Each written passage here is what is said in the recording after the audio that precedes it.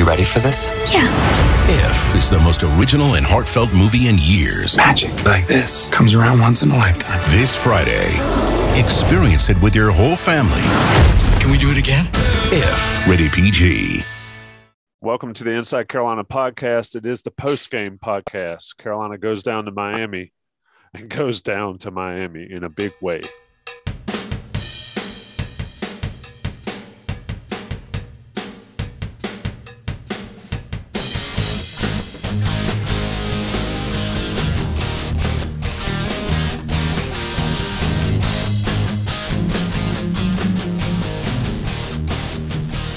With the post game means I've got Dewey Burke with me. I'm host Tommy Ashley. We got Johnny T-Shirt, JohnnyT-Shirt.com sponsoring us. Dewey, right before we went on air, I asked, were there any positives? Because I don't know of any. Maybe the freshman got a few minutes of action. Don't know if that qualifies as a positive in this one, but Carolina loses 85-57 in a game that I'm not sure I've seen the first half as bad for Carolina basketball in a long, long time. I'd have to search some memory banks that I don't know if still exist. What was your take?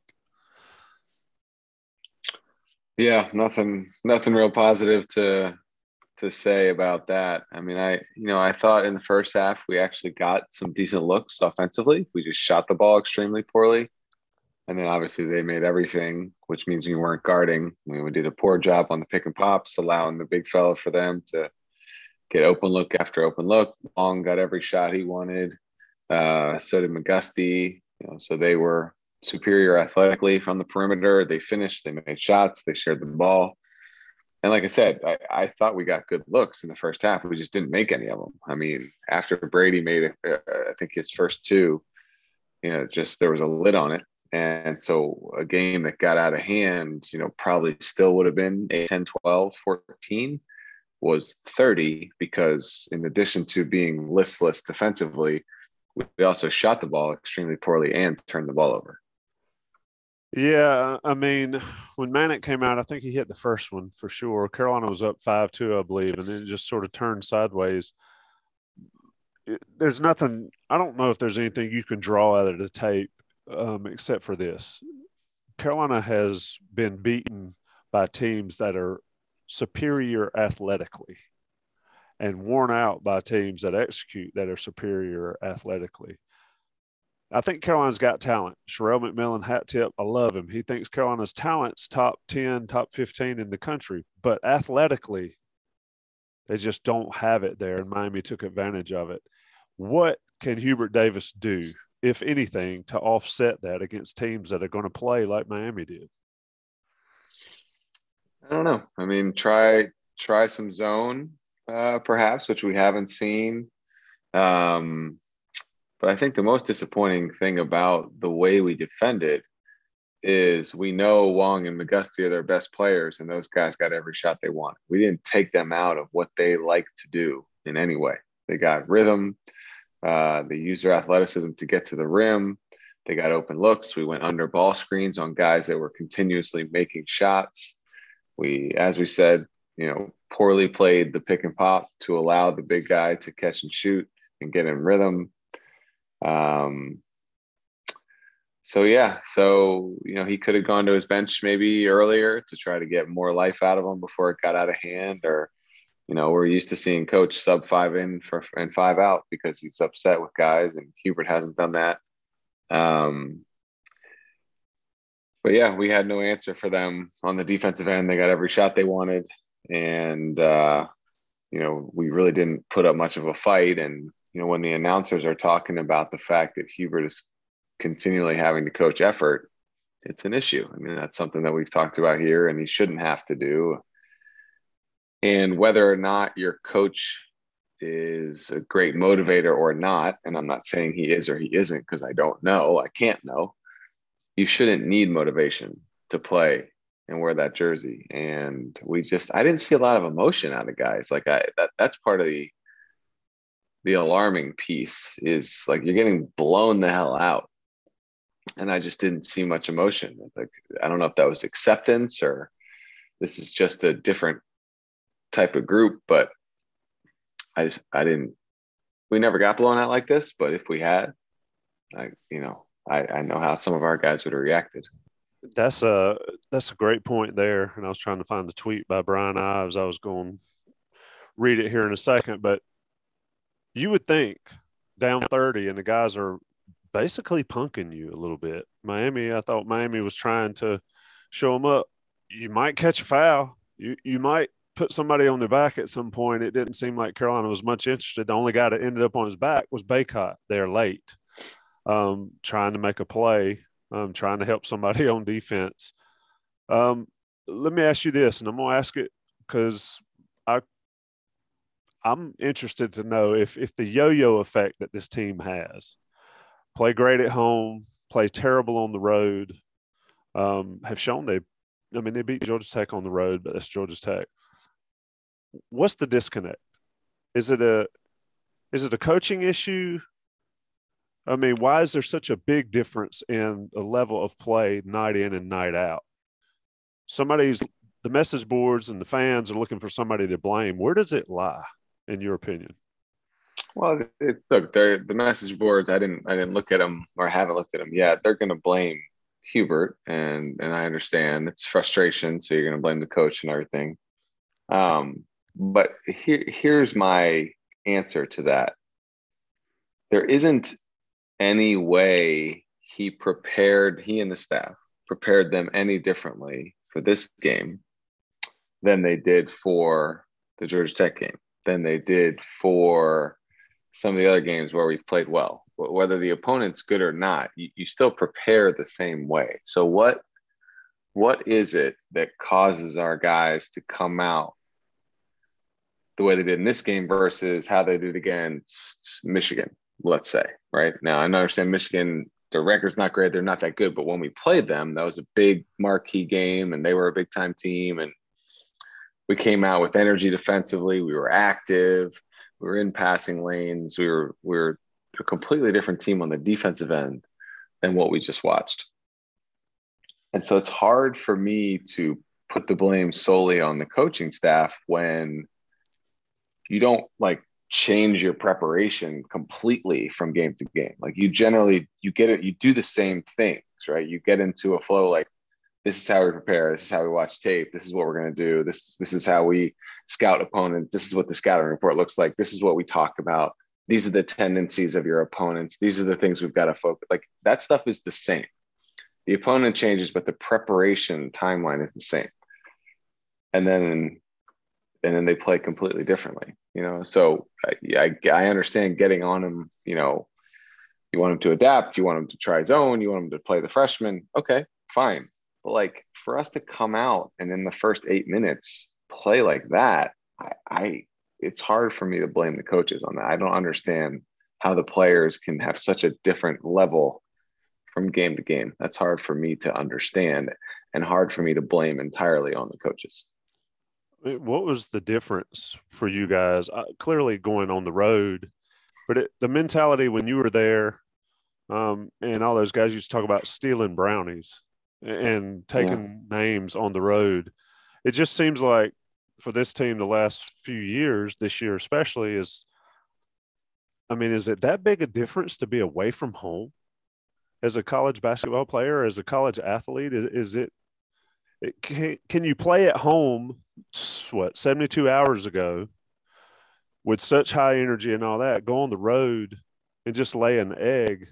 Is it simply being away from home, or is it something else? I can't say that would make sense to me. I don't know if there's something to this. Is a theory, and it's going to sound like an excuse. I don't know if there's something to these half-empty arenas and COVID and just the road atmosphere being somewhat dead. I don't know, because we never had that. Wherever we went, whenever we played, that place was rocking. They were on us from the time we went out on the court an hour before tip, because we were the biggest game of the year for them. And so that energy, you felt it, and you got this kind of vindictive way about you, we're going to ruin their night. We're going to ruin their effing night. And that's how we always felt. And that also came from our head coach. He loved playing on the road. I mean, he loved it. Hubert probably does too. I don't know. I've never been in that locker room. That's a little bit of a different thing here, but we just had a way about us that you almost relished it. It was harder on the road, so you even got up for it a little bit more. That's how our teams work. So it's just a different time, and maybe it is that half empty arena feeling, which is kind of sleepy. And I don't know. Obviously, I'm reaching here, but something's got to change. The pride has to be there when you wear that jersey, whether it's white or it's blue. It shouldn't matter. You only get so many times to put it on, and they didn't play like it mattered to them tonight. Yeah, and unfortunately, that's not the first time this season that has happened. I mean, it's happened multiple times. Brian Ives tweeted back at the end, the 27-point halftime deficit matches the largest deficit over 25 seasons for Carolina.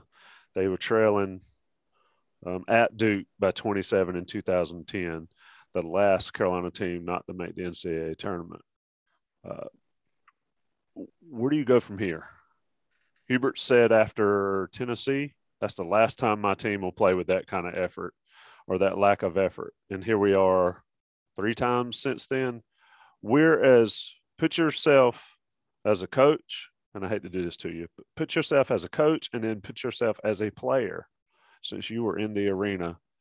How do you move forward? What do you have to do to move forward? Carolina plays at Wake Forest this weekend. Wake Forest not a bad team. Wake Forest will do the same thing Miami did if Carolina's not careful. Do it for me. Coaching role, player role. Yeah, I mean, for Hubert, maybe you try something you haven't tried. I don't get the sense that he's a screamer, that he really lays into those guys. And certainly Coach Williams was and would get on us and would lay into us and had no problem doing that. And then you added to that you wanted to do well for Coach Williams because you cared about the man, right? So he was able to not take advantage of that, but able to utilize that additional motivation that you felt as a player. You wanted to win for him also, and your teammates, and the jersey and the school and all those things. And I believe that Hubert has that too. I believe these kids want to win for him, but he might have to figure out a different way to message it because nights like tonight just don't work. And then for the players, I think we've talked a lot about, we don't know if there's a true emotional leader for this team. I mean, if we ever played like this, which we never did, but if we ever played like this, I can't imagine what David Noel would have said to us at halftime. I can't imagine. He probably would have fought you too. Yeah. And I mean, he would have challenged your manhood, all those kind of things. And, but he had earned that right, Tommy. I mean, he had won a ring the year before. And so if David Noel got in your face and challenged you for not playing hard enough, which again, we never had to do. We lost, we made dumb mistakes. We were young. We, didn't execute. We lost 3 out of 4 at some point in that year, 2005, 2006, but we never didn't play hard. So who on this team has earned the right to get in the face of the other guy and challenge their heart? Is it Bacot? I think it could be. Somebody tweeted, I told probably he's the one. Somebody said Bacot's the Sam Howell of the basketball team. I can take that several ways, but is Bacot that guy?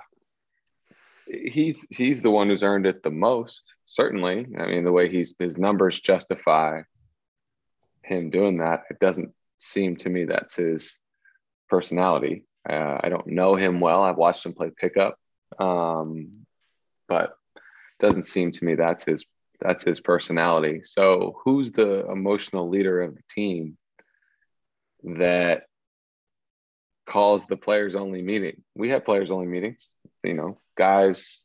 It's easy to say now. It makes sense now. And I'm not trying to stir something up by bringing up this name. I'm solely making this point because he was a captain of our team. But when Wes Miller called a players only meeting in 2006, 2007, and him and Rayshon were our leaders, and he spoke and Bobby Frazier spoke, now a coach, and even Tyler would speak and Marcus would speak, that carried weight. And so now you say, oh, well, of course Wes did. He's a coach. He was born to be a coach. He always had that in him. But back then he was just our teammate. So who calls a players only meeting on this team? I don't know. I hope someone does that and says, guys, legacy matters. The family matters. You want to be one of the teams that they talked about not, representing the way we're supposed to play when we come back in the summers? You don't want to be a part of that. So who has those conversations? I don't know. I agree with you. That's what they got to figure out. And if it is a player doing it now, they need to step up more. Carolina just goes to Miami and gets you could have turned it off, like you said, at 8 minute mark of the first half, and you'd seen it all and seen enough. Carolina doesn't show up down in Coral Gables. Dewey, I appreciate you joining me. It seems like we always talk when it's an ugly ball game, but hopefully we can get together with a positive one. This Carolina team can be good, but if they're not going to shoot it well and they're going to play with lack of effort and intensity and energy, whatever you want to call it, on the defensive end, this happens against a team like Miami. Props to Miami for making them pay for showing up like that. Yeah, look, Miami played well. They made shots. They got in rhythm. Look, I'm not going to give up on these kids. We're still going to support them, still going to watch them, still going to send positive texts to the right people and hope they find a way, because trust me, as upsetting as it feels for guys on the message boards or people that say, I've been following for 50 years, nobody feels worse than the guys in the locker room. Nobody. And it's not close. Coach Williams used to talk about he's got more desire in his pinky than all the fans combined. The point he was making, guys, they're the ones that invest all this time. We turn the TV on at 7 and we watch and we complain and we're pissed and we say it ruins our night. They're the ones that invest hours and hours and hours. And so nobody feels worse than them. And that emotion of how bad they feel, now it needs to translate to something. It needs to move them in a way that they don't play like they played tonight. Yeah, well said there. I agree 100% with you. Dewey Burke, former North Carolina Tar Heel. Appreciate you investing time to come on these podcasts. I know it takes time and effort and energy for you to get with us, but I always appreciate it. It's always fun talking. Thanks, my man. Thanks, Tommy. Special thanks to Johnny T-Shirt and JohnnyT-Shirt.com for sponsoring Inside Carolina. Rate us, review us, subscribe, all that good stuff. We'll be back on the next Inside Carolina podcast on The Beat Live Thursday night. If you're around, check us out on our YouTube channel. Peace. The wait is over. The Chi returns with new episodes on Paramount+. What brings you to the Chi? Opportunity. Everybody get down! Walk right up to the side. A new reign is coming to the South Side. Never should have sent a boy to do a woman's job. The Chi. New episodes now streaming. Visit ParamountPlus.com/The Chi to get a 50% discount off the Paramount Plus with the Showtime annual plan. Offer ends July 14th. The subscription auto-renews. Restrictions apply.